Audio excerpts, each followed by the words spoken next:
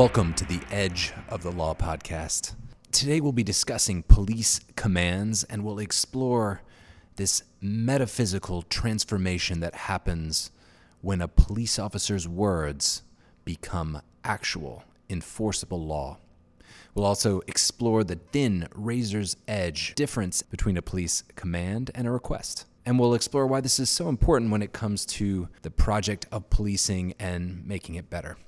Hello and welcome. I'm Joel Cohen. Today we're joined remotely by Professor Rachel Harmon of the University of Virginia School of Law. Rachel is one of the nation's top experts on police law and the author of the book, The Law of the Police. And her latest work explores how regulating police commands can play a critical role in limiting improper police coercion. Rachel, welcome to the podcast. Thanks so much for having me, Joel. Today we're talking about police orders or police commands. Why don't we start with an example of how police commands gone wrong leads to really negative outcomes? Well, I can give you two examples. One, the Tyre Nichols beating, his subsequent death. If you look at that, the New York Times did an analysis of the video that's available and found that the officers involved issued 71 commands in the 13 minutes of the interaction. If you look at those 71 commands, many of them were either impossible to comply with because the officers were holding his arms while they were telling him to give them his hands, or they were confusing. They told him to get down on the ground when he was already sitting on the ground, or they simply gave the command and gave him no opportunity to comply. The very first command in the interaction is something like, get the fuck out of the car. And then immediately the officer pulls him out. So the commands did not cause the violence that was done to Tyre Nichols, but they definitely, in the officers' minds, helped justify that violence. You see officers frequently use force because they believe their commands are not being complied with. And we often talk about the force in those circumstances, but we don't talk about the commands. Yeah, I mean, it seems to me like you could think of commands as well as use of force as different tools in the police tool belt, and commands should certainly, in most cases, come first. Almost always.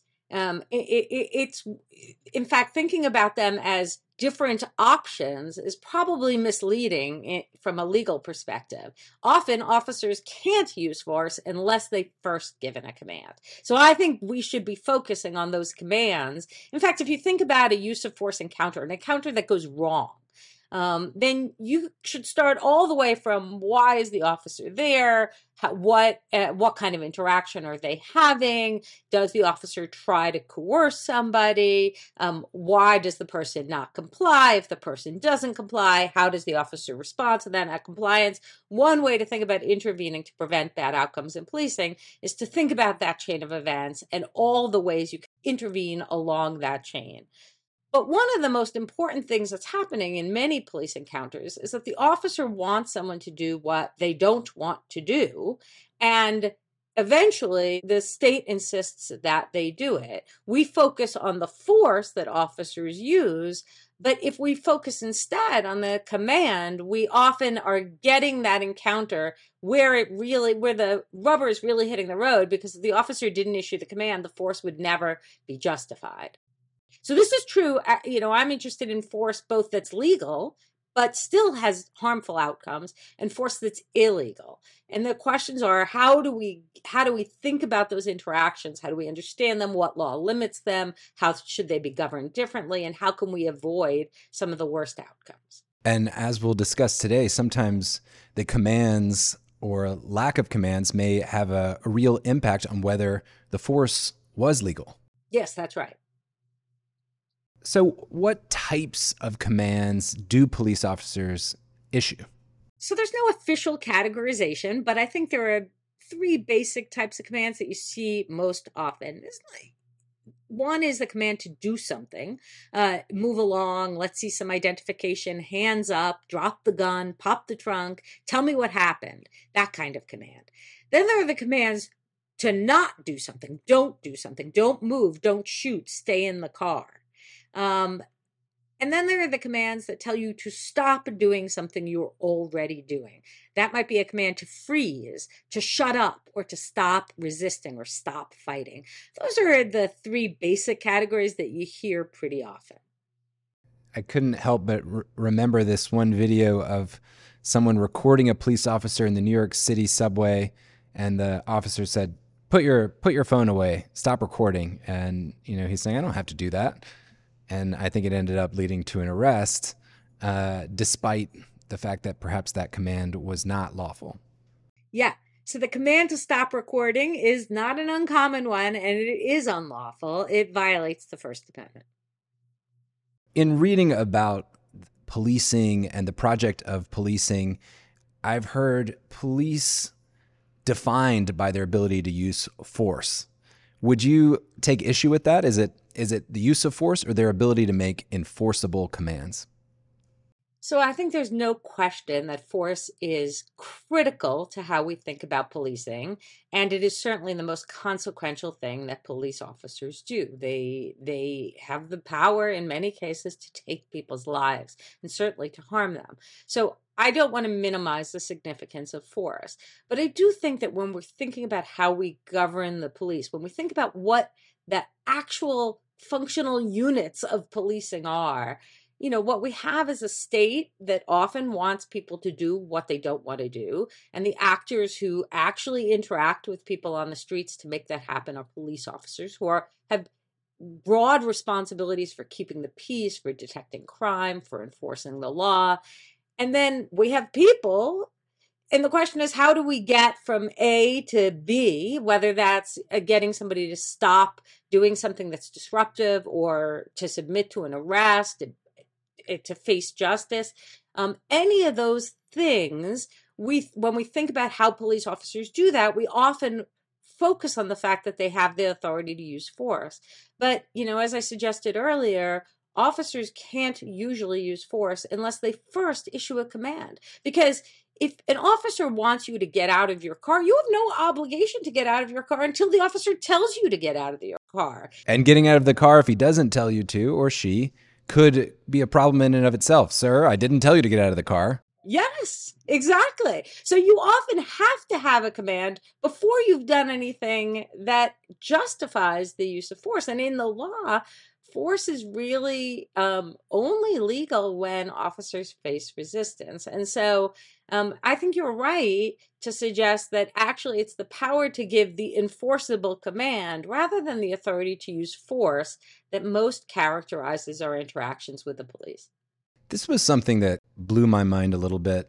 If I'm doing something wrong and a police officer sees it, do they have any obligation to attempt to have me self-regulate first?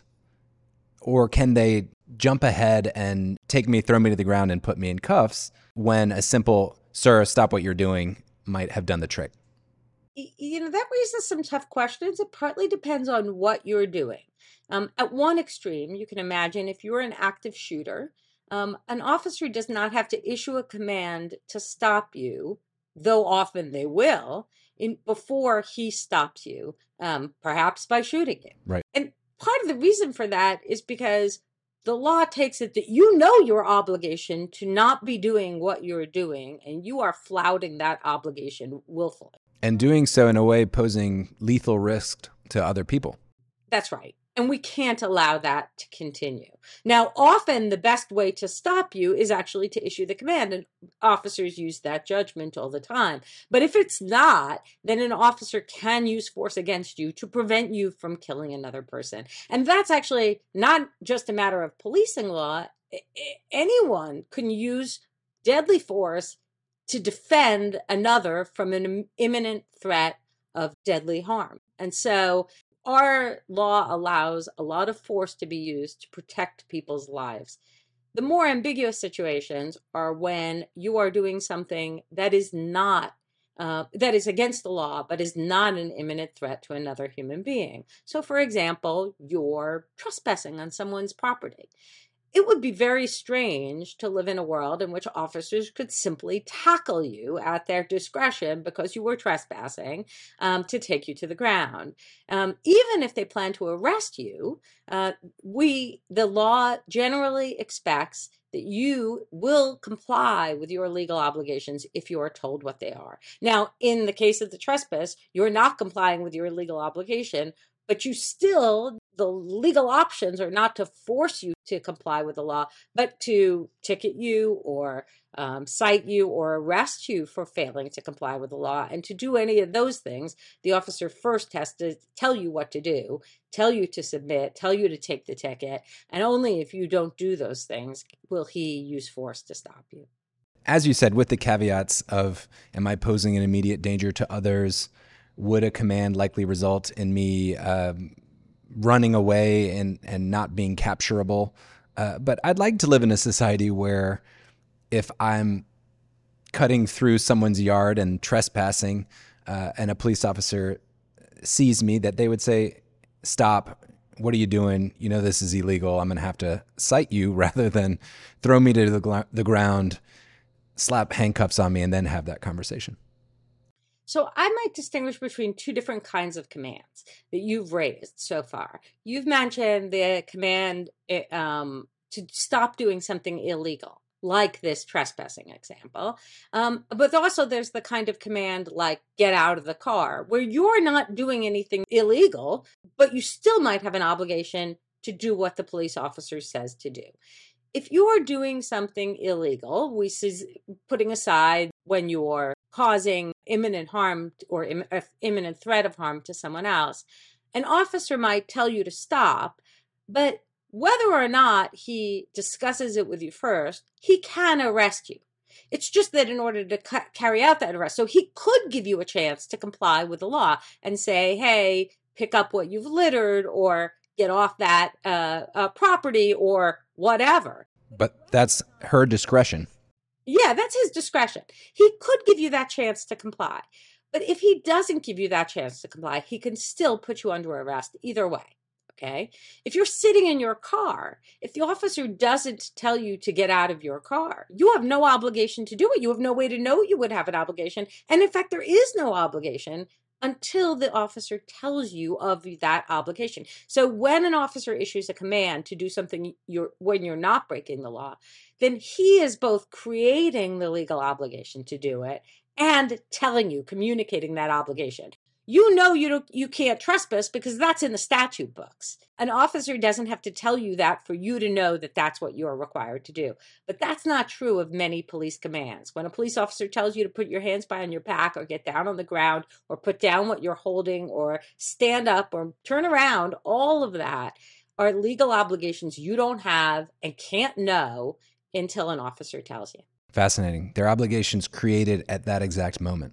Yes. Now, there's actually a third category, which is sometimes there are obligations that are created by the law elsewhere, but you have no way to know them. So a criminal law is on the books. But let's say a judge issues a warrant to search your home. You have no way to know. That's done ex parte. You're not there. That warrant issues. An officer can come to your door and enforce that warrant.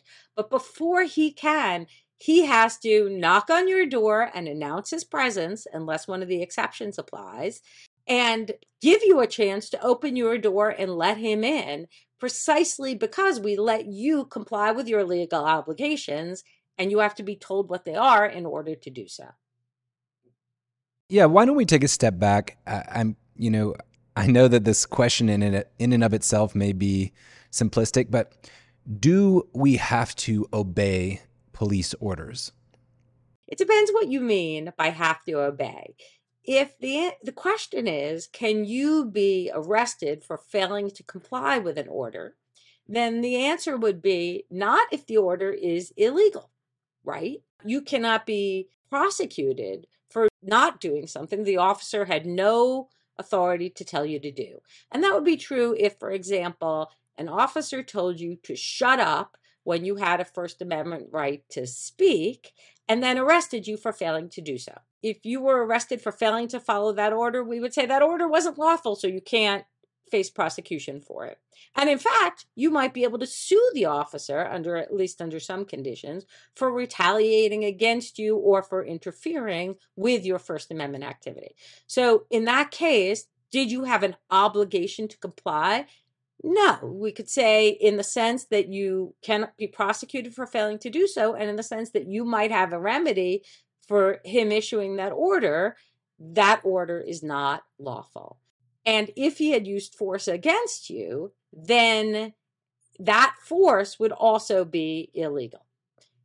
But you have no way of knowing in the moment whether an order is legal or illegal. And if an officer tries to arrest you after issuing an illegal order, in some states you have no right to resist, and in some states you do. I can imagine resisting a police officer, even when an order is unlawful, could present some new and swift problems. It does, and it's a very dangerous thing to do. Even an officer might not know his order is unlawful. It's not always easy for him to know whether he's issuing a lawful order. And in any case, officers perceive resistance as a form, as often as a threat. And so it is a dangerous thing to do. That said, I think you often hear, and police chiefs and police organizations will say, comply now, complain later, because it's safer for both you and the officer if there is not physical resistance in the moment. But that is a misleading saying, because actually there's often no way to complain later. And so one of the reasons I've written about commands is because I think we should be regulating commands better, so the terms of these interactions are far clearer. We create danger by giving officers ambiguous power to command, by not training them about the limits of that power, and then asking people to comply with commands that are unclear, and that sometimes are really not authorized. The comply now, complain later phrase does raise the question of, yeah, and what's going to happen then? I mean, it's only in the cases where the most awful outcomes come to pass where we end up seeing police officers held accountable. I don't know of many cases where, hey, this guy yanked me out of my car when he shouldn't have, makes it anywhere at all. The yanking out of the car is the easier case. What if you get out of the car? An officer tells you to get. Now, usually and during a lawful traffic stop, officers will often order people out of the car. That's actually a little bit of a interesting case, because while the Supreme Court says it's constitutional to do so, many states haven't said clearly whether their law actually authorizes those orders. Most states assume, though, that their law does authorize officers to order you out of the car. But let's say an officer orders you to turn out your pockets, and he's not allowed to do so. You, fearing the consequences of not complying with an officer, are usually going to comply. An officer tells you to put up your hands or get down on the ground or turn out your pockets. You don't have to be told to comply now or complain later. You're going to do so because you're going to fear the consequences of not doing so. And it's even harder if you come from a population that is over-policed and subject to more force. Certainly in many communities, and people of color are facing more policing and more coercive policing, and they are told to comply in order to avoid the consequences that they might face. But if they do comply, you turn out your pockets, there's nothing in them, you've done nothing wrong, the officer has, then what do? You could call, you have no legal recourse in the courts. You could call up the police department and try to file a complaint saying that you were told to turn out your pockets when you had no obligation to do so.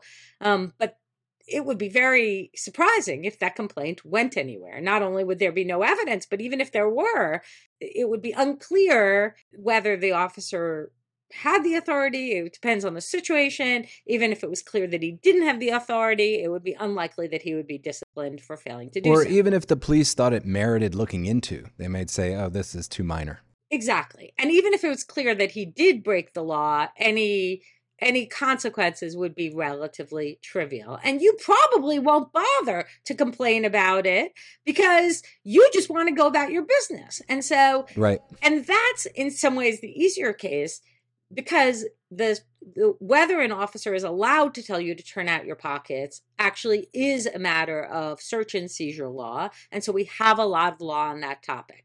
What if an officer tells you to go on home or to back up or to get out of here? Those commands are not searches or seizures in most cases. And so there's much less law that governs them. And then if you comply, if you fail to comply, you might get into trouble with the officer involved. And if you do comply, there is no way for you to challenge it. There's no policy he's violating or even that governs what he's doing. There's no law that really regulates it. And so you'd be in you'd be very hard pressed to file a complaint, which means, and the officer would be hard pressed to really know whether what he's doing is legal or not. And that puts us in this very strange situation in which there's a lot of gray area in which officers are issuing commands and we're mostly complying with them, but nobody knows what the terms of that interaction really are. Yeah, maybe we could talk a bit about scope. What police commands are lawful, what are not justified. Do you have is there a test or is there some type of metric that you use? Yeah, so I think there are three ways to think about what the legal limits on a command are. The one we usually think about is asking whether the command is constitutional. So an officer tells you to turn out your pockets, has to have probable cause and a warrant or an exception to the warrant requirement in order to search you. Similarly, an officer who tells you to open your door and let him in better have probable cause and a warrant or an exception to the warrant requirement. An officer who tells you to put your hands behind your back has to have the power to arrest you or stop you and handcuff you. So one question is the action constitutional? And that we'll see that in the search and seizure context, but we'll also see it in other contexts like First Amendment restraints on what an officer can tell you to do. If you are getting in the way of an officer conducting an arrest, well, that an officer can order you to stop doing. But if you're just telling the officer what you think of what he's doing, whether that's arresting somebody or using force, well, you have a First Amendment right to do that, and he can't issue a constitutional order to shut you up. That's one test. A second test is that he has to give you notice and an opportunity to comply with the command, at least if it's the kind of command where he is creating your legal obligation rather than just reminding you of a legal obligation you already have. This was something you brought up in the Tyree Nichols example where the officer said, get out of the car, but then grabbed him before any reasonable human could comply. Exactly. So that's a great example of where an officer issued a command but then used force to enforce that command before Tyree Nichols had any opportunity to comply with the command. That, to me, is an unlawful order and use of force, or at least it's an unlawful manner of giving an order combined with a consequential unlawful use of force. And then the third category, and I think here there's a lot of difficulty because state law is very unclear, is that the command has to be authorized under state law. And we don't often think about this because a lot of the litigation comes in the constitutional setting. You're prosecuted for a crime and the officer wants to use the evidence he found when he told you to open the trunk of your car, and you're going to challenge the order to open the trunk of your car by saying that the search was unconstitutional. In that case, we're not paying much attention to the order, though that's how he conducted the search. He had you open the trunk of your car. And so we focus on that constitutionality because it's very consequential in criminal cases. It'll determine whether the evidence comes into evidence or not. We don't often focus on whether the order was authorized under state law. So much so that we've started to align these two categories and treat any order that's constitutional as if it was also authorized. But officers don't get their power from the Supreme Court interpreting constitutional rights. They get their power only from the state. So if you have no authority in state law to issue an order, that order can't be issued. What's an example of an order that might not be authorized by a state? So states have not done a very good job of saying, well, can an officer issue any command that he thinks is helpful to him to control a situation? To tell you to get down on the ground during an ordinary traffic stop, for example, or to leave the scene of any arrest or crime? How far can he order you back? Those questions have not been very carefully articulated in state law, and we really just don't know a lot about what states are actually authorizing officers to do. So one thing I would like to see is some state courts being more careful about asking questions about when commands are authorized and being less likely to confuse constitutional permission with state authorization. Yeah, that's a great question, and it does bring up officer judgment. An officer doesn't necessarily have to pick the least offensive way of controlling you or the least humiliating way of controlling you. They may pick whatever comes to their mind first, or they may go the other direction and pick a way that would be maximally embarrassing or maximally impactful to you. Even if state law were clearer than it is today, we would still have questions about how officers use their authority, the discretion that exists within state law to issue commands. And some of the issues that you're raising about whether officers should be minimizing the kinds of intrusion or the kinds of coercion that they demand of citizens, I think some of those should be answered not in state law, but in departmental policies. And departmental policies are something that communities can weigh in on. So an officer might be told, actually, don't put somebody in handcuffs during an ordinary pedestrian stop or traffic stop unless there is a threat to the officer's safety, not just as a matter of because there are multiple people, then the officer perceives a threat, and so we should order everyone out of the car and put them in handcuffs. Or don't order people down on the ground unless there's a good reason to do so. Or don't order people back who are videotaping officers more than X number of feet. Or those are all things that departments can weigh in on and that communities can weigh in through departments, and then hold officers accountable in the ordinary way that we should be holding officers accountable, which is actually not in court, but in internal administrative procedures and internal disciplinary systems. And so we can't do that now because there are actually no policies that govern when officers or how officers issue commands. We might say many things about the Tyree Nichols incident, and Tyree Nichols the officers involved are going to face many consequences. But one thing that they could not have faced is actually they might have faced discipline for using the force, but not for issuing the command in the way they did, because there's probably no policy in Memphis that governs how commands are issued. In fact, I've never seen a command policy in a department. There are sometimes policies on when supervisors can issue commands to officers, but not when officers can issue commands to the public. It seems wild, since this is, in a sense, the creation of legal obligation in real time. It's quite a bit of power, and I would imagine even the police officers themselves would appreciate clarity. I think so, and I think it would make them safer to boot.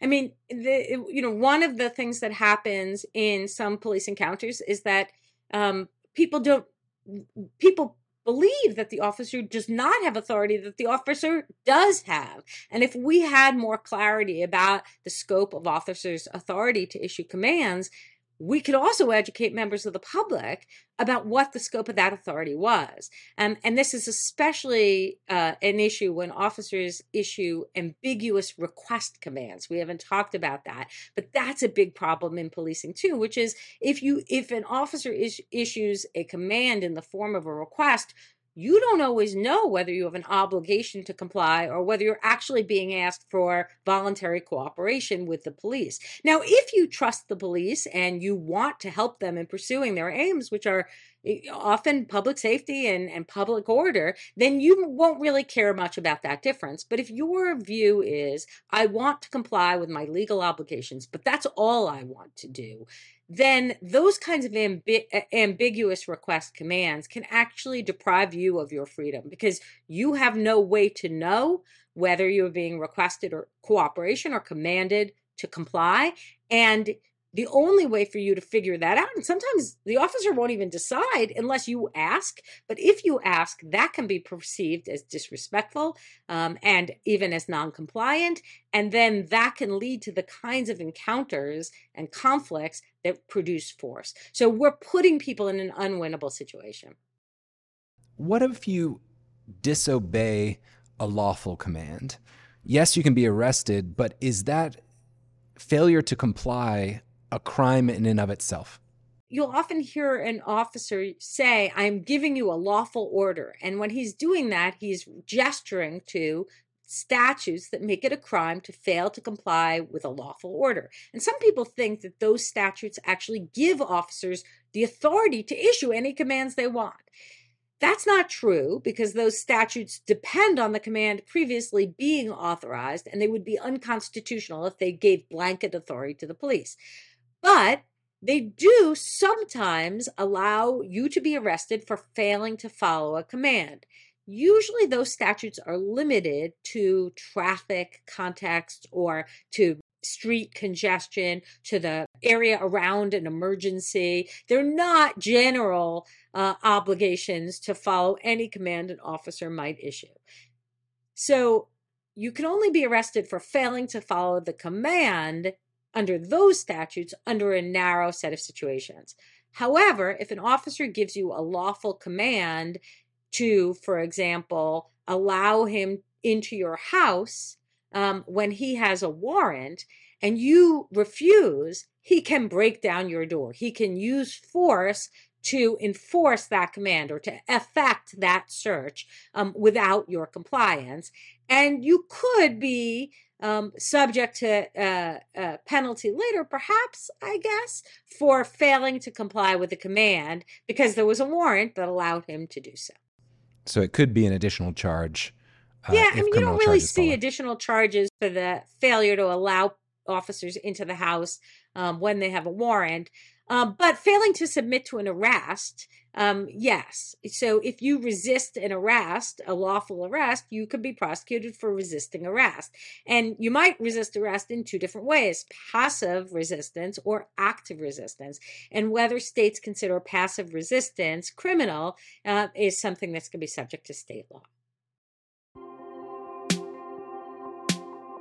This podcast is brought to you by Talks on Law, a website that's working to help increase our understanding of the law through free videos with trusted experts, to have them explain and answer legal questions so that we can all better understand the laws that govern our lives. Visit talksonlaw.com to learn more. And now back to the interview. What's the difference between a police request and a police command? A police request invites you to cooperate with something the police officer wants you to do for your own reasons. So, for example, an officer says, "May I look in the trunk of your car?" And you open your trunk because you believe he has good reason to do what he's doing, and you can reassure him that you are not engaged in criminal activity by opening your trunk. Let's say he's looking for a missing person. You want to facilitate his search as quickly as possible. You let him look, you drive on. You've cooperated rather than complied. Officers request cooperation a lot, maybe more than they should, And part of the reason that they do that is because they sometimes aren't clear about whether they're asking for cooperation or actually asking you to follow an officer's request for a different reason. So a request gives you a choice. You can decide to cooperate or not to cooperate for your own reasons based on the kind of request he asks. If he said, jump up and down and pat your head, I'd really like you to do that, you might say, nah, I'm actually really busy. I'm going on my way. But if he says, I'm looking for a missing person, do you mind if I look in your backyard? You might say, feel free, go ahead. Okay. Either way, you decide based on the content of the question and your desire to cooperate with the government what you're going to do. A command is different. When an officer issues a command, he does two things. He tells you what he wants from you, and implicitly or explicitly, he invokes his authority as a reason for you to comply. So an officer won't always invoke his authority if he's facing you. If you see an officer and he's in uniform and he tells you stop, you will stop. But if you're turned around, he'll shout, stop, police. Why? Because he is telling you stop, not because I'm somebody who would really like you to stop moving, but stop because I am invoking the state authority and you have an obligation to comply with that authority. And so independent of the content of the command, he is telling you his state authority gives you a reason to comply with what he's requesting. That's a command. And then state by state, it depends whether or not you still need to comply with an unlawful command. Some states you will, some states you won't. Well, it depends what you mean by need to comply. Some states will allow you to physically resist an officer who enforces an illegal command. That's not... It's even harder. You have to be pretty specific about what we mean by do you have an obligation to comply. But you do not have to comply with a police request. I guess my follow-up question is, do we see commands that are phrased as requests and requests that are phrased as commands? Yes, all the time. So when an officer pulls you over, the first command he issues is the lights and sirens. That's a silent command to pull over. You know that when an officer issues those lights and sirens, that creates your obligation. Up to then, you are free to drive along the road. Once those lights and sirens go on, you are required to pull over under the law. So you follow that command, and then an officer walks up to your car and says, may I have your license and registration? May I have your license and registration? Officers will sometimes phrase it as a command, which it is. But even if he phrases it as a polite request, may I please have your license and registration? You know that is actually a command. You have no free choice about whether you give him your license and registration. And if you refuse to do so, you could face legal consequences. That's a command issued as a request, and officers do it pretty often. They're often encouraged to do it. They're told to be polite. They're told to be not intrusive and not coercive, and so they think they're doing the right thing when they phrase commands politely. But that can actually create ambiguity. Sometimes it's really obvious. License and registration, please. But sometimes it is not. And the politeness is a problem in those situations. So that's a command that's issued as a request. Then we have lots of requests that are issued as at least ambiguous commands. So an illegal command would be open the trunk of your car when the officer has no reason, no probable cause to search the trunk of your car. But an officer might ask you, can you pop the trunk, please? Is that a request that you are free to comply with, that's a tricky command? One. You don't really know. And we could say that's a command in the form of a request that then later is going to be argued to be a request that's therefore legal, even though you experienced it in the moment as a command. And that creates this gray zone, which I think it causes a lot of our sense of alienation in encounters with police. How about feedback? Is it always fine to say, officer, is that a request or a command? Yeah, it depends what you mean by is it always fine. You are always permitted to ask to clarify whether something is a request or a command. And it's often a good thing to do because sometimes an officer himself will not have decided whether his statement was a request or a command. And by asking that question, you can actually force the issue. Either it is or it isn't a command. And if he says it's a request, now you have the choice. If he says it is a command, now you don't. Okay. So I think that can be helpful. The problem is that we really should be training officers not to perceive that question as confrontational. And in fact, sometimes there are a few courts that have actually officers who have argued that somebody was behaving suspiciously because they asked that question. Wow. Because they asked for clarification, what they were doing was obviously suspicious. And courts have allowed that to be used as part of the suspicion that justified the command that you were trying to clarify. That's not okay. That surprises me that a court would find any sympathy for an argument against a question about legal rights. Several state courts have permitted that question to be treated as part of the suspiciousness of the person's behavior, when what we really should be treating that as a way to clarify an individual's legal relationship with the law. So if you think that police officers are making law effectively when they give you a command, we should be really interested in the circumstances in which law gets made. And it's not like other law. So when a court issues an order, you can appeal that order before it's enforced. You often have time to decide what to do. You can hire a lawyer who can go into court and argue on your behalf. When an officer issues a command, the officer both issues the command and often enforces it in real time. You have no time to decide and no way to appeal or get that revised or get it reviewed. And so I think we have to be really cautious about how these commands get governed on the front end because we have so little opportunity in the moment. And as you mentioned, Professor, you're being analyzed in the entire time. Even thinking too hard about whether or not you want to comply with a command could be used against you. Yeah, and I don't want to attribute bad intent. A lot of the ambiguities here come from the fact that officers really often face uncertainty about whether they face a threat. They face uncertainty in their interactions with people. They don't know if you're armed. They don't know if you're drunk. They don't know if you're angry. They don't know if you plan to comply with the law or not.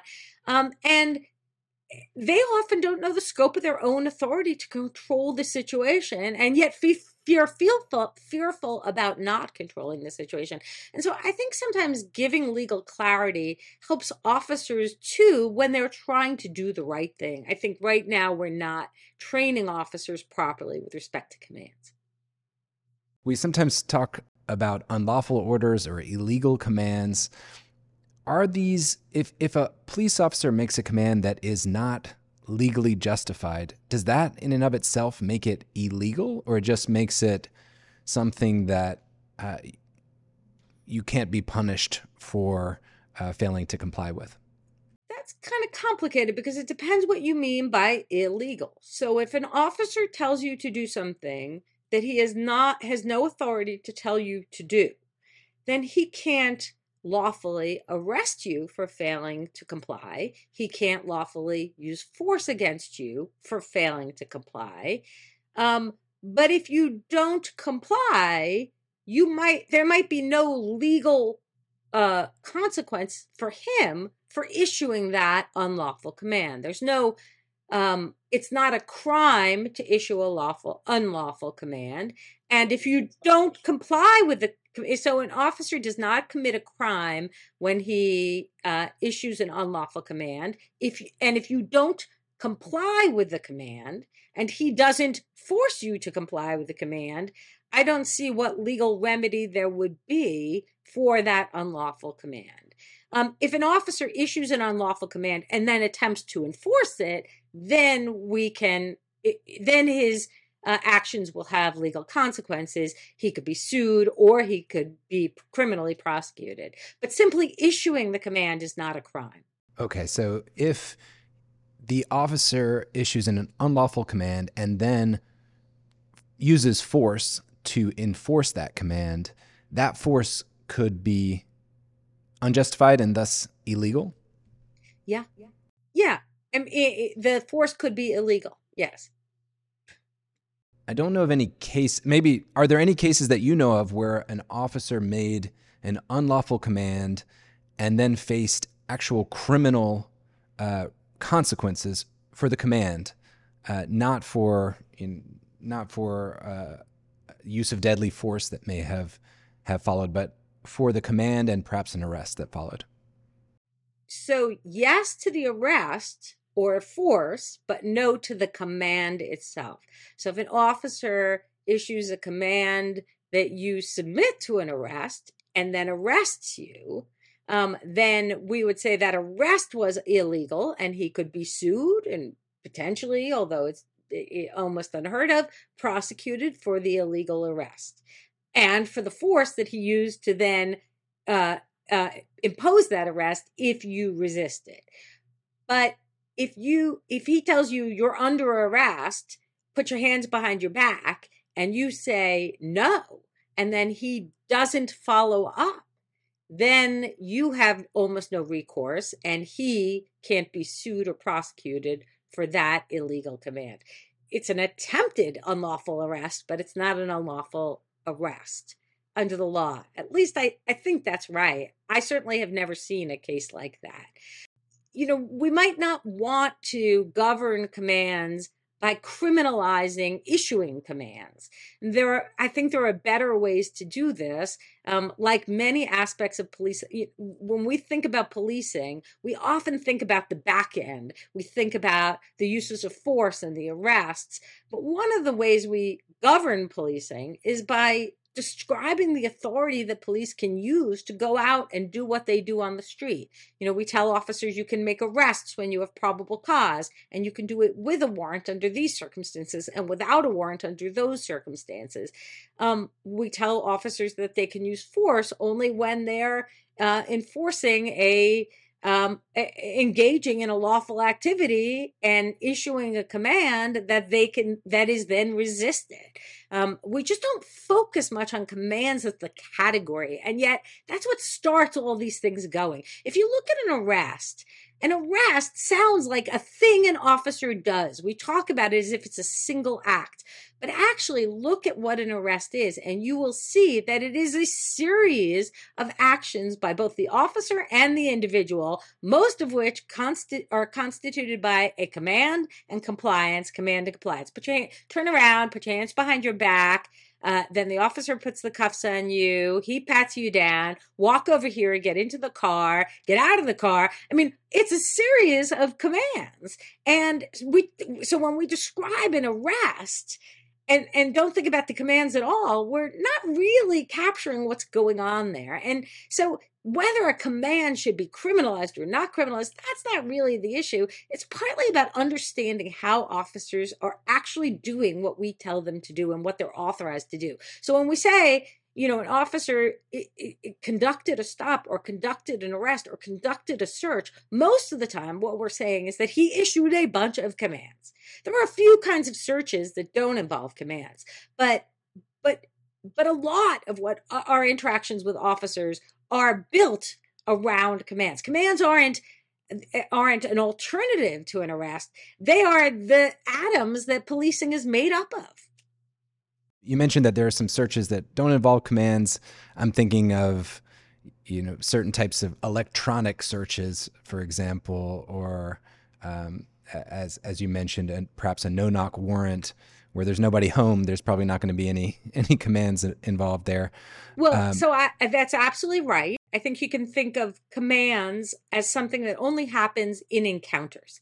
Police do a lot of what they do not in encounters. So when police collect evidence about you when you're not there by calling up your internet service provider, following the Electronic Communications Privacy Act, you aren't there. It's not an encounter. They issue no commands to you.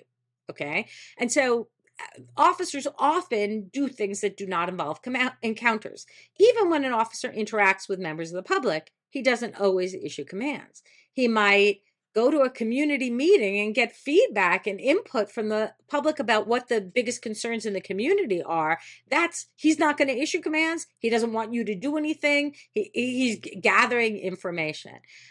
But in many encounters, officers have a reason to get you to do something you don't want to do. And that's where you're going to see commands. And that might be to get you to behave in certain ways, to get you to facilitate a search or a seizure or the like. And so in those contexts, we do see commands. Now, there are a few kinds of commands in encounters that still don't, or a few kinds of searches in encounters that still don't require commands. And that's usually when an officer can't trust you to safely provide the information yourself, or when you can't provide the information yourself. So an officer can't command you to provide blood to check your blood alcohol level. He has to draw your blood, or usually have a third party to do that. And so we do have some searches and encounters that can't be done by commands, and other searches and encounters that can only be done by command. So an officer wants the passcode for your phone. The only way to get it is to command you to provide that information. He can't force you to provide that information. Can an officer command me to provide the password for my phone? Only if the officer has both authority and constitutional permission to get into the phone. But so usually we have a problem with requiring that you provide information that can be used against you. If it's to provide your fingerprint, we know officers can do it if he has authority to conduct the search, and the search is constitutional. If it's providing information like your passcode, that's more problematic under the law. Interesting. So if I have the face code on my phone, or where all it has to do is scan my face, an officer can require me to provide my face to unlock my phone? Yes, although in most cases, officers need a warrant to search the phone. So except in an emergency, an officer usually will need a warrant to search the phone. And so he won't do that in an encounter, like in a traffic stop or during an arrest or the like. But he might do it in order to unlock the phone and then make sure it continues to stay unlocked so that it can be searched later. That depends on how officers are complying with the obligation to go get the warrant later. But yeah, there is a difference between providing a password and providing your Face ID. That's correct. How about the level of compliance with an order or a command? Let's say a police officer says, get down on your knees and put your hands on your head. What if I recently had knee surgery, and getting down on my knees would be perhaps excruciating or perhaps unsafe for me? Is that something that I can reasonably expect an officer to be amenable to? I'm sorry, I can't get down on my knees, but I'll sit on my butt. That's a hard one. There are multiple ways to think about this. One is, what's going to happen if an officer uses force against you for not getting down on your knees and you sue? Will you win? And the answer is probably not. If you tell an officer, I can't get down on my knees, and he either doesn't believe you or uses force against you anyway for failing to comply with that order, that force might be constitutional. But as a matter of policy, that's clearly seriously problematic. Officers should be willing to hear the reasons why you might not be able to comply with a command and give you an opportunity to satisfy the concern in some other way, or at least negotiate about it. Sometimes they won't be able to do that because in an emergent situation, if somebody's life is on the line, they might not be able to give you that opportunity, but usually they can and they should.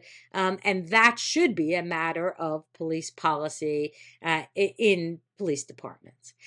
Sometimes we talk about procedural justice in policing, and one of the core aspects of procedural justice is the idea that officers should give you the opportunity to voice your concerns and to hear them. And so if an officer gives you a command to which you cannot comply, the officer has to be, in terms of procedural justice, receptive to your arguments and discussion. The other thing is that, police commands raise special issues for people you raised the issue of it being difficult for you to get down on the ground. Police commands raise special issues for people with disabilities very frequently, either because somebody with a disability might not be able to understand or interpret the command. Somebody who is deaf might not hear the command. Somebody who's with autistic spectrum disorder might not be able to comply with the commands in a timely fashion, or somebody with other kinds of perceptual or mental disabilities might not be able to process the command or understand the command. And so we could have all sorts of challenges. Many of us have many kinds of challenges, and they can affect our ability to understand, to perceive the commands, or to comply with them. So one category is, can we perceive and understand the command? The other is, can we comply with the command? And for all sorts of physical reasons, somebody might not be able to comply with the command. And when we're training officers, both on interacting with people in vulnerable populations, but also in issuing commands, we should be talking about these special issues, because they raise all sorts of questions in policing. And there are many encounters that go awry because somebody didn't understand a command and therefore didn't comply with it, and then force was used against them before officers had an opportunity to figure that out. We've spoken about commands, and I must admit, in my questions, I've mostly been trying to understand the rights of the commandee. But that's not to say there aren't real reasons why a police officer would want to be able to make quick commands that are obeyed. How do we get to a better balance, Professor? You talk about commands as the atoms, I suppose. Is that what you said? Yes, of course. Policing, that's one way to say it. Yes. So how do we get a better atomic structure? Do we need new regulations? Is this just a question of training? What's the answer? So training generally follows policy, which means we need policies that help guide the kinds of commands that officers should be issuing, how they should be issuing those commands, and then how they should be understanding the situations that can arise when commands aren't followed immediately. So that's one possibility, is that we develop better policies. But departments often develop policies in response to the law. And so state law, state statutes, states have been extremely active in the last few years in regulating many aspects of policing, the use of force and decertification of police officers, increasing, some states are working to reduce qualified immunity, there are just dozens and dozens of laws each year around policing.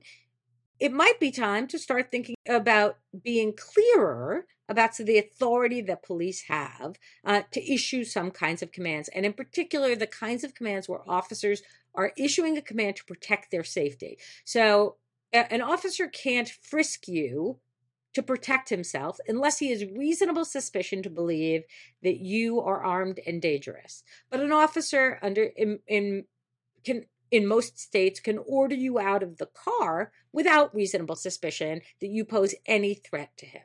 That's something that we might actually want to control as a matter of state law. Do we really want officers to have the power to order anyone out of the car, even in an ordinary traffic stop where there is no reason to believe that the officer's safety is at risk? Some states have decided against the officer doing that as a matter of state constitutional law, but state statutes haven't governed this issue. They should and could. Okay, so that's another category of legal regulation. And then there's state courts, which could just be more careful about asking the question about what state authority exists to issue certain kinds of commands. And so I do think that we could use a better governing structure, and that happens at multiple levels. Yeah, I guess. The one thing is that, I don't believe that officers should not issue commands. In fact, I actually think that commands often protect individuals by being clear about an officer's expectations, and that way setting the terms of an encounter more crisply. And officers, there are commands that officers have to be able to issue to control a situation, to protect themselves, to protect members of the public, or to get the job done. When we decide that an arrest is worth doing, then we should expect that that arrest will be affected by a series of commands. That's the best case scenario. And so I think we do need to, the idea is not to ban all commands. It's to make sure that they're adequately governed and that our understandings and expectations are clear and that people have access to the law that applies to them. No one should be in an interaction with the government in which the law is completely inaccessible, not only to them, but to the lawgiver himself. Yeah, I imagine a police encounter, an arrest with no commands is going to be much more unpleasant for both sides than a police encounter with appropriate commands. Yes, in fact, all of policing would look like no-knock warrants, and I don't know if you remember several years ago, James Blake, a tennis star, was standing outside a Midtown hotel in New York and was tackled by police officers who had probable cause to arrest him. He happened to be the wrong guy, but that probable cause did not extend to arrest by tackle. He was literally standing in front of a hotel looking at his phone. It was a nonviolent crime. He was something stolen from Macy's, perhaps? I think it was a credit card fraud involving sneakers, high-end sneakers. The problem was not that he was the wrong guy, though he was the wrong guy, and that was a problem. He had been identified by a witness, so the officers weren't unreasonable in thinking that he was the perpetrator. But even if he were the perpetrator, it was unreasonable not to issue commands in order to effect that arrest. And so that's an arrest where we say, hey, that force never should have been used before a command was issued. And it was.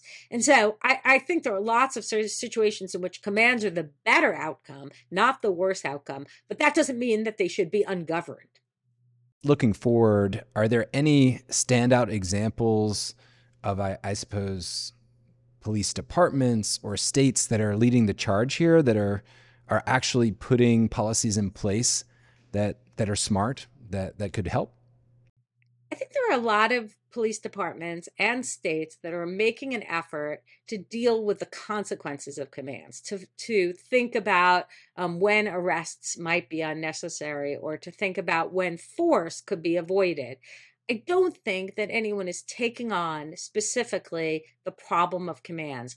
And that's partly because we have not recognized the significance of commands in policing. We've really buried them. We read cases on constitutional law and the commands become invisible because we call it an arrest or a search. And so until we recognize the significance of commands in how people interact with the police, I don't think we're going to regulate them properly. That's part of what I'm trying to do. Rachel Harmon is a professor of law at the University of Virginia School of Law and the author of the book, The Law of the Police. Rachel Harmon, a pleasure as always. Thank you. The Edge of the Law podcast is brought to you by Talks on Law, a destination for legal education. Enjoy legal explainers by attorney experts, continuing legal education, and interviews with the titans of law.